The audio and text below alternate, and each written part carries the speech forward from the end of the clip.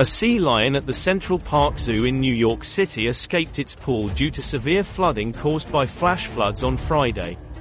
The animal swam out of its enclosure and into the flooded plaza but was monitored by zoo authorities as it explored the area before eventually returning to the pool along with 2 other sea lions. CCTV footage capturing the mammal's brief escape amid heavy rains has gone viral on social media. All the animals are now safely back in their exhibit, zoo authorities said on X.